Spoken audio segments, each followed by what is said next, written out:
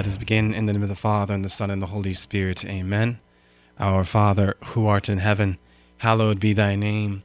Thy kingdom come, thy will be done. On earth as it is in heaven, give us this day our daily bread, and forgive us our trespasses, as we forgive those who trespass against us. And lead us not into temptation, but deliver us from evil. Amen. In the name of the Father, and the Son, and the Holy Spirit. Amen.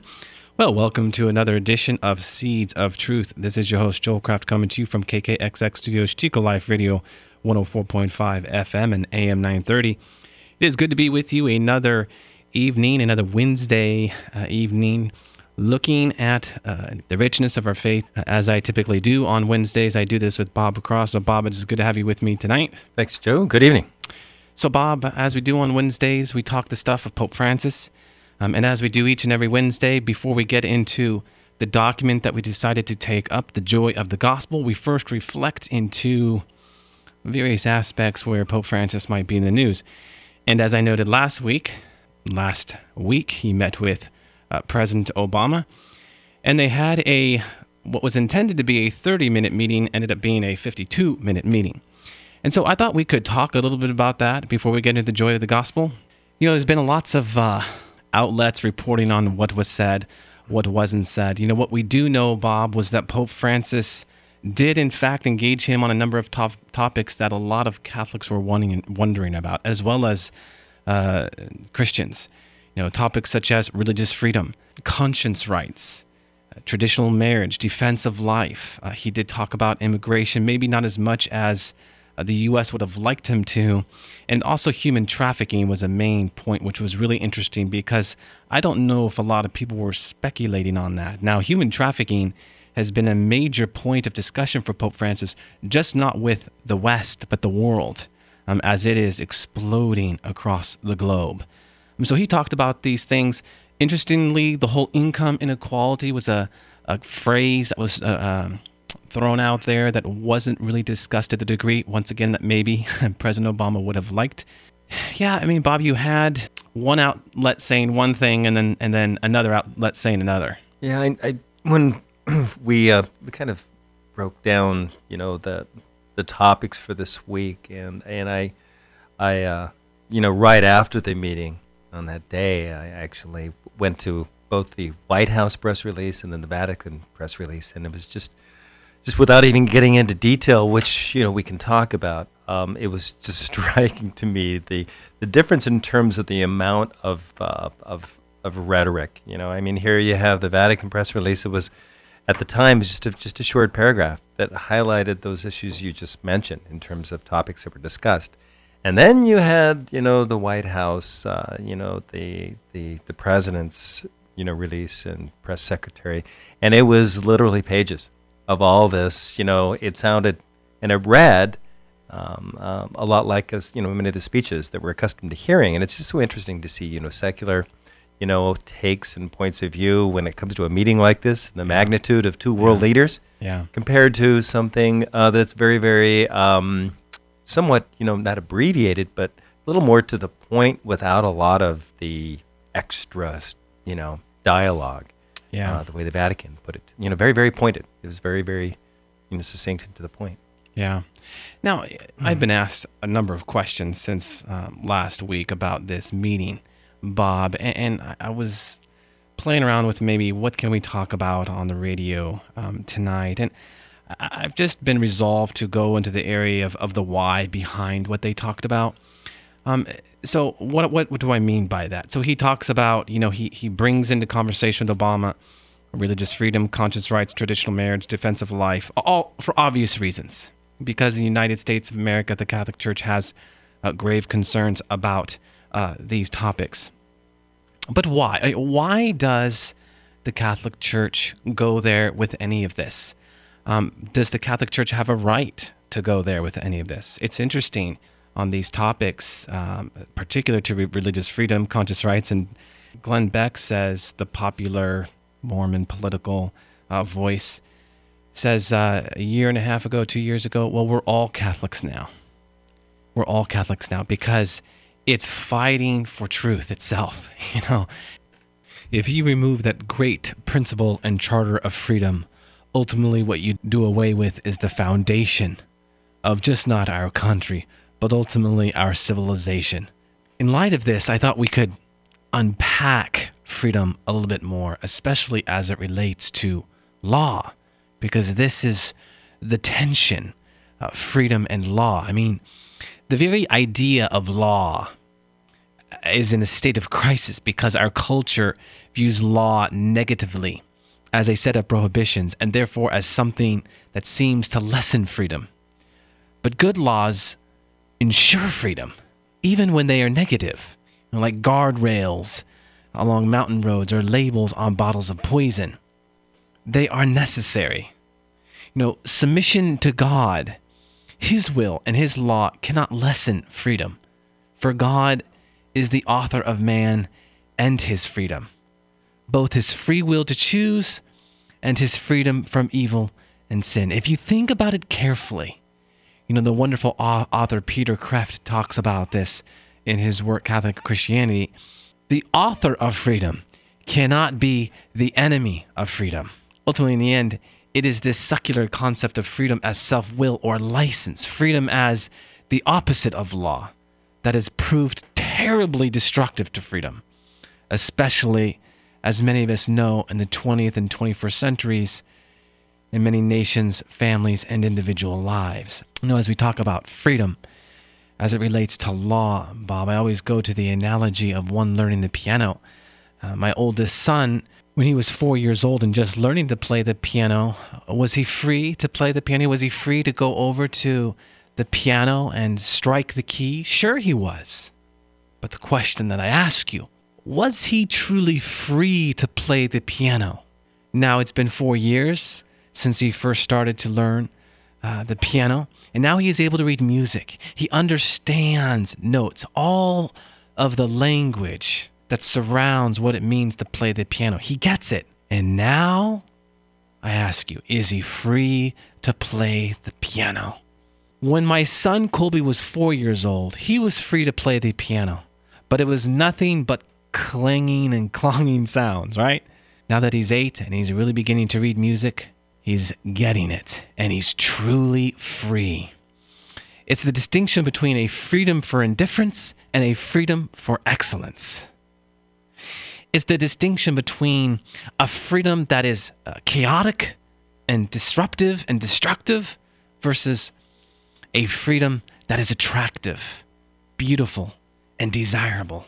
It is the distinction that ultimately freedom is never autonomous from law, but is bound by law.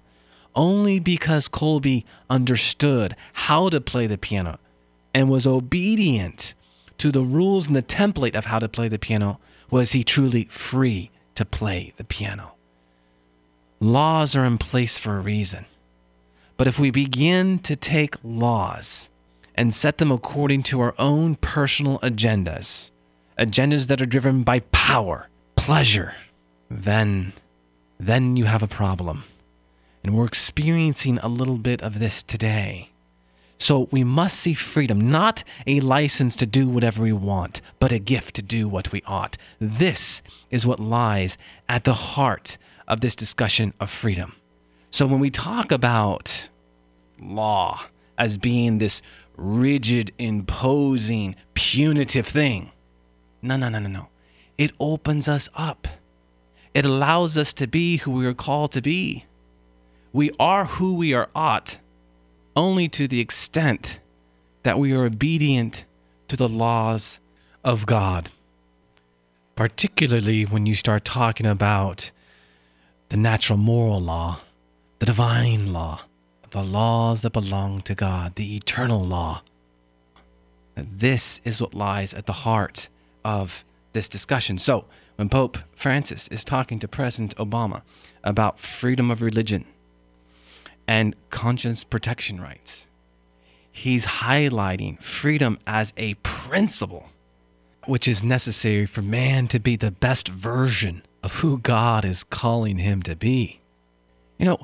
What about this stuff of conscience protection rights? Well, it's all I have to do is look no further than the Catechism. When it talks about moral conscience, I can read 1776 out of the Catechism. It says, deep within his conscience, man discovers a law which he has not laid upon himself, but which he must obey. Its voice, ever calling him to love and to do what is good and to avoid evil, sounds in his heart and at the right moment. For man has in his heart a law inscribed by God. His conscience is man's most secret core and his sanctuary. There he is alone with God, whose voice echoes in his depths. I mean, Amen. It's amazing. And we stop and think about it in light of, this meeting that we're talking about between these two men. Yeah. So when we're talking about conscience, what we're talking about is the law that is inscribed upon the heart. So this is something that needs to be formed. This is something that needs to be shaped in truth. The more you pull it away, the more conscience becomes dull. Conscience is essentially to good and evil what sight is to color. When we talk about conscience as it relates to the soul, it is the power of the soul that gives us awareness of the moral dimension, the goodness or evil of human acts. It needs to be formed, though. In time, if we do not form it, it will become callous. It is, we can say, Bob, a power of knowing. It is an intuitive or immediate awareness of good and evil. We need to protect our conscience, and we need to form our conscience, right? And it comes back to this great principle of freedom, because ultimately it is in being obedient to our conscience with the freedom that God has given to us, that we can soar, that we can fly in our relationship with God. And certainly this is why Pope Francis would bring this to the table with President Obama. Now, I know there are many, many cynics out there, Bob, who would say, well, he didn't listen anyways. I would say this. A lot of people were saying that about Blessed John Paul II when he was meeting with a number of great leaders early on. And he established a friendship, a kinship with a number of great leaders. And lest we forget, Bob, according to Mikhail Gorbachev and Ronald Reagan themselves, it was John Paul II who was the instrumental figure in the fall of communism. I remember when I was on a train ride from Chicago to Ohio, I sat next to a gal from Russia, and I just told her that I was Catholic, and she just bursted out with this great affection for John Paul II. She wasn't Catholic. Why? Because of what he did for her people. What he did in the name of freedom. So before we say, well, this isn't going to happen, Joe, be careful. Because we have a recent example of John Paul II and his faith, but also his relationship with Reagan, his relationship with Gorbachev, his relationship with these people that had a huge impact on a very well-known historical and political event. Right? There is a reason why there was an assassination attempt on his life. And it had political undertone, to say the least. So establishing these relationships is very important. An important note here too, Bob, is that, as it has been well documented, our Holy Father, Pope Francis, has been invited when he is here in September of 2015 to speak to Congress. He received a personal invitation from Speaker House Boehner. So that's interesting. Again, establishing these bonds are important. I mean, imagine our Holy Father there in Congress speaking on behalf of truth. That could be a very powerful moment, just not for the church, but for the United States of America. This discussion between President Obama and Pope Francis is about making sure that in the name of tolerance, we're not being intolerant. Pope Emeritus Benedict XVI, when he was asked in an interview about tolerance, specifically to the Catholic Church, he had this to say, and it's striking. He says, when people say that for the sake of not offending anyone, there must be no crucifix in public buildings, what is going on there? With that, we are basically experiencing the abolition of tolerance, for it means, after all, that religion that the Christian faith is no longer allowed to express itself visibly. When, for example, in the name of non-discrimination, people try to force the Catholic Church to change her position on something like abortion, then that means that she is no longer allowed to live out her own identity, and that instead, an abstract negative religion is being made into a tyrannical standard that everyone must follow. That is then seemingly freedom, for the sole reason that it is liberation from the previous situation. So ultimately what he's saying is that in the name of tolerance, we have nothing but intolerance. And simply what Pope Benedict is saying here, it is about the dialogue. If we remove these Christian faiths and the Catholic faith from the public circle, then what we're doing is we are removing from the dialogue. And it is in the dialogue that we discover truth, Bob. Again, dialogos, two sharing words. And it is in that dialogue that we can begin to discover truth. If you remove, as Pope Benedict is talking about here, if you remove the crucifix or the cross from the public square, the Ten Commandments from that public square, what are you doing? You're removing the dialogue. And that's very, very dangerous.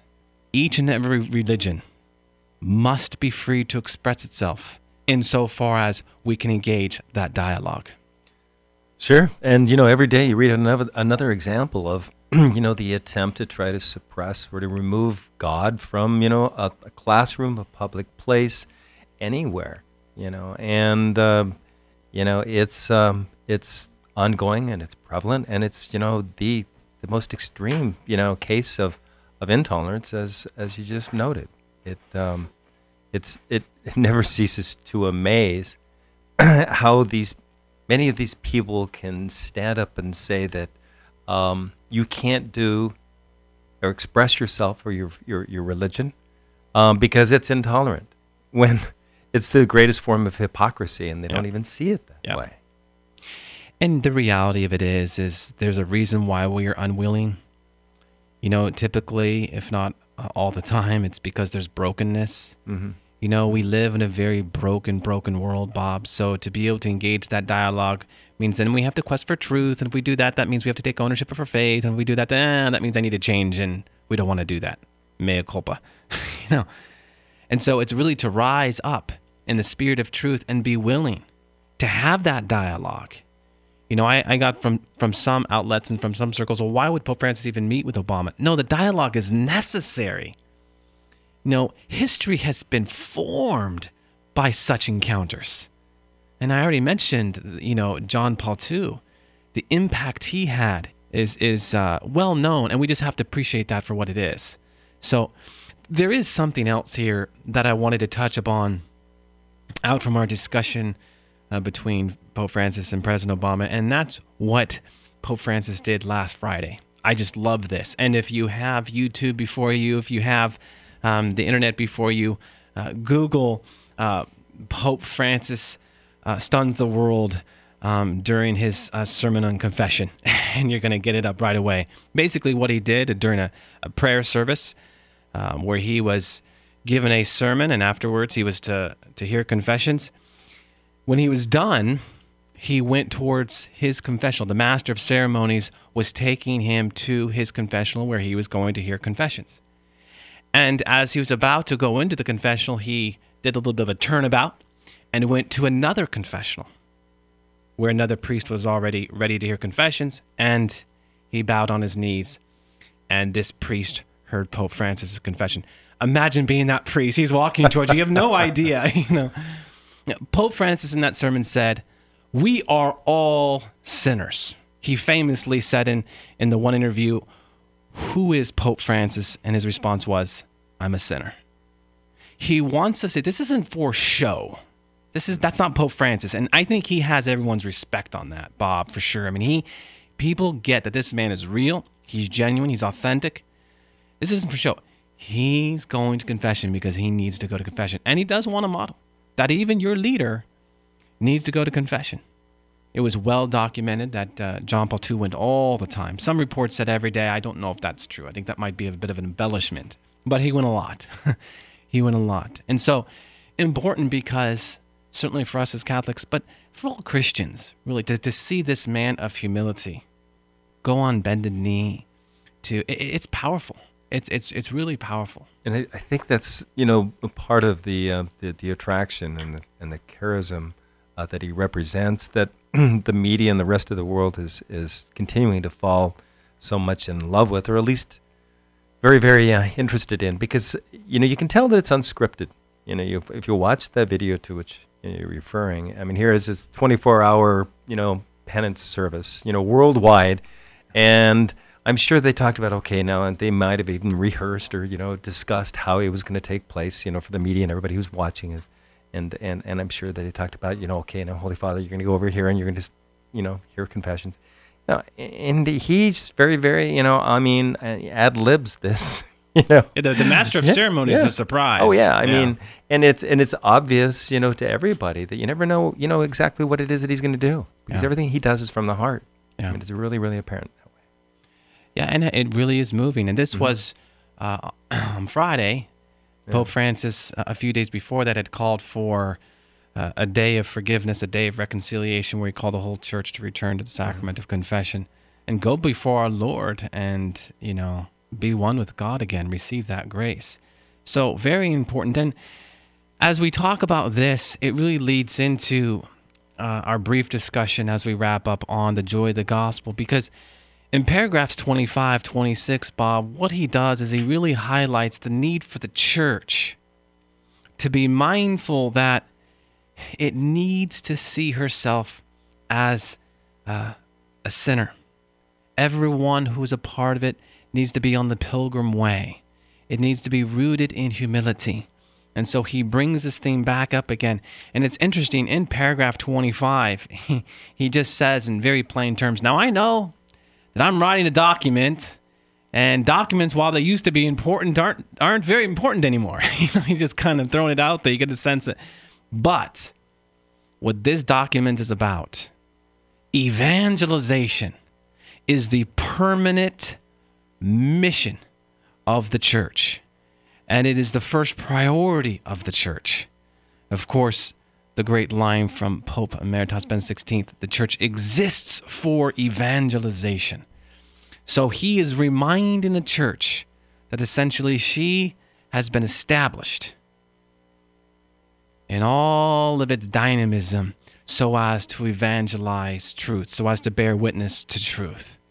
And he's saying, so let us pay attention to the important words that the Spirit is leading me to say, that the Spirit led those who are part of the Synod who gave me the initiatives to talk about, and so on and so forth. So then, in the following paragraph, what he highlights is the need for us to get out of this administrative box, if you will. We can't be so locked in to how we go about doing things if it is not giving life, if it is not bearing fruit, if it is not evangelizing. So what Pope Francis wants us to see ultimately is that all of these church structures, Bob, these committees we belong to, these groups, and we all belong to some committee, right? Don't be so locked into it that you're forgetting why you're doing it. That God has called you to be a part of a group, a committee, a structure, whatever you belong to, so as to bring God to people, so as to be in relationship with God and in turn bring him to others. It's very easy to get so caught up, Bob, in the minutia of each and every day. You go to these meetings and they just kind of pass by, and it's like, well, why did I go to this meeting of an hour and a half where we didn't really talk about anything? We need to go into these meetings with a sense of, there is a purpose. There is an intention of why we are meeting today, tonight, or whenever you meet, especially when you start talking about the local church, your local parish. Our meetings, our groups, we need to come together, and when we do, we come together for the sake of community, yes, but we are mindful that we are coming together for other people. And Bob, that is what he's trying to bring through. He says our structures need to be animated by that evangelical spirit, that everything we do is pointing towards other Everything that we do is pointing towards this new goal to evangelize. And this is what he's summoning the church to do, to embrace this great truth. Sure. And, it's wonderful the way that, in the document, and we've talked about it, again and again, he's always talking about, community, and this one he refers back to, Pope Paul VI and renewal. And I remember years ago, this whole renewal, effort throughout the church that was initiated by Pope Paul VI then. Just as we were discussing, the need for dialogue in communities and this healthy search for truth and understanding. Whether it's a meeting with the President of the United States, or whether it's to the bishops, or just to the general public, this Pope is calling us all to have dialogue. Dialogue initiates good things in communities that allows for us all to, to figure out the truth on our own. Yeah, so we come together in these communities, we dialogue, and we put in the middle of the table truth, and we say, okay, how can we bring this truth out into the world? What programs can we establish to the convalescent homes, to the homeless, but just programs and how to evangelize, all of this. How can we get there? It's interesting, Bob, you talk about no matter who we were talking to, bring God to them. It has been noted by all those who have been close to Blessed John Paul II, Pope Emeritus Benedict XVI, and now Pope Francis, whether they're talking to President Obama or some other dignitary or to some old friend down the Vatican street, Pope Francis looks at them all the same way. All look at them the same way, bringing holiness into their encounters. And this is the end game. Bringing holiness wherever you go and giving glory to God at the same time. So, with that, Bob, we're due to wrap up here. Certainly next week, we will once again take up where Pope Francis has been in the news and probably make a little more of a dent into this work, looking at some of the deeper themes that Pope Francis has for us moving forward. Let's close in prayer. In the name of the Father, and the Son, and the Holy Spirit. Amen. All glory be to the Father, and to the Son, and to the Holy Spirit, as it was in the beginning, is now, and ever shall be, world without end. Amen, and God bless you.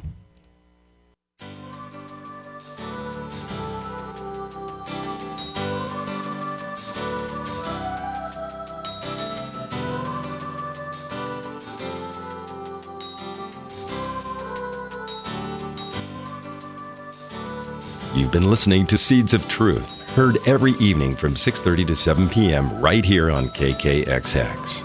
If you have questions or feedback, you may email Joe at jholljmj@yahoo.com. For a copy of today's program, visit joeholcraft.org or call KKXX during regular business hours at 894-7325. Thanks for listening to the Seeds of Truth on KKXX.